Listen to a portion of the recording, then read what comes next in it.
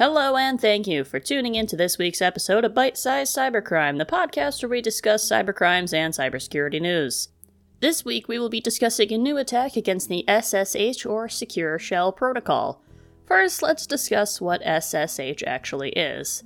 SSH is a protocol used to remotely connect to other computers securely. SSH uses public key cryptography to make secure connections. Someone who wants to connect using SSH needs to generate a key pair, and the server they are connecting to will remember their key and check that it is trusted before allowing them to connect. Not all secure connections are created equal, though. In the case of Secure Shell, the client and the server negotiate which encryption protocol to use based on what they each support individually.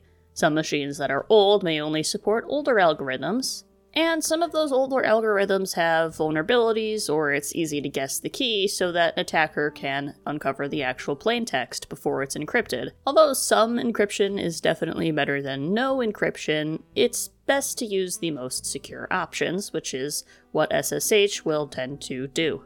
Out of all the options available, it will try to negotiate for the most secure protocol possible. However, this new attack called Terrapin is able to downgrade that encryption, making the connection not so secure and potentially allowing an attacker to figure out the key and decrypt all communications. It can also allow attackers to disable other countermeasures to attacks like timing attacks.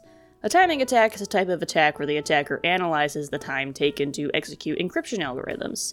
This can potentially be used to figure out the initial input if timed with extreme precision. So, how does Terrapin work? Security researchers at Ruhr University Bochum in Germany, Fabian Boehmer, Jörg Schrenk, and Markus Brinkmann were the ones to figure it out, and I've linked their full academic report in my paste bin in the description of this episode.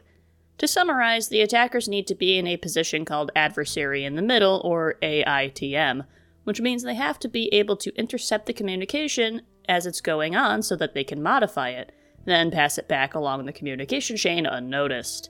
This attack only works if ChaCha20-Poly1305 or CBC with encrypt then MAC are being used to secure the session. This may seem pretty specific, but these methods are actually very well adopted by an estimated 77% of public servers using SSH.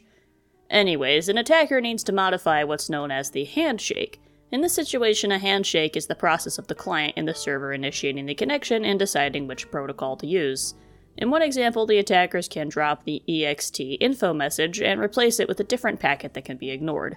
Usually, just getting rid of that message will cause a red flag, but because the client knows how many messages it is supposed to receive, that is why it's replaced. This type of attack is called a prefix truncation, because you're truncating that part of the message. It's notable because it's the first vulnerability within SSH itself that is a practical exploit. Other issues with SSH have been either due to weak encryption algorithms or something attackers cannot practically exploit. So this vulnerability seems pretty bad, and it affects a lot of different systems, so surely there's a huge rush to patch, like there was with similarly widespread vulnerabilities, right? Well, not exactly. The team behind creating the attack made a special vulnerability scanner for it, so people can see if they are vulnerable to the attack, but even if they are vulnerable, an attack is relatively unlikely. So why is that? Because the adversary in the middle position is very difficult for an attacker to actively maintain at the exact perfect time a desired target is connecting via SSH. It's just not the most practical type of attack to pull off, and would require either a lot of luck from the attacker, or a lot of time spent waiting for the perfect moment, rather than attempting other attacks that will likely have a higher success rate. The reason an adversary in the middle position is difficult is because, according to the creators of the Terrapin attack method, an attacker needs to be able to intercept and modify the network traffic. This is difficult to do over the internet. You're just not located in a very good spot to intercept those messages. You're not in the middle, you're kind of all the way on the end.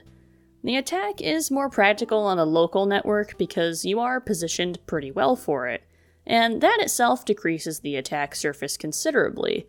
However, it's still possible to compromise the local network in a different way, but if you're at that point, there are a lot easier attack methods that you can and probably should use over this one. However, I could still see it being used just for the novelty of it. And if this SSH attack isn't patched, well, it's always an option that attackers can use.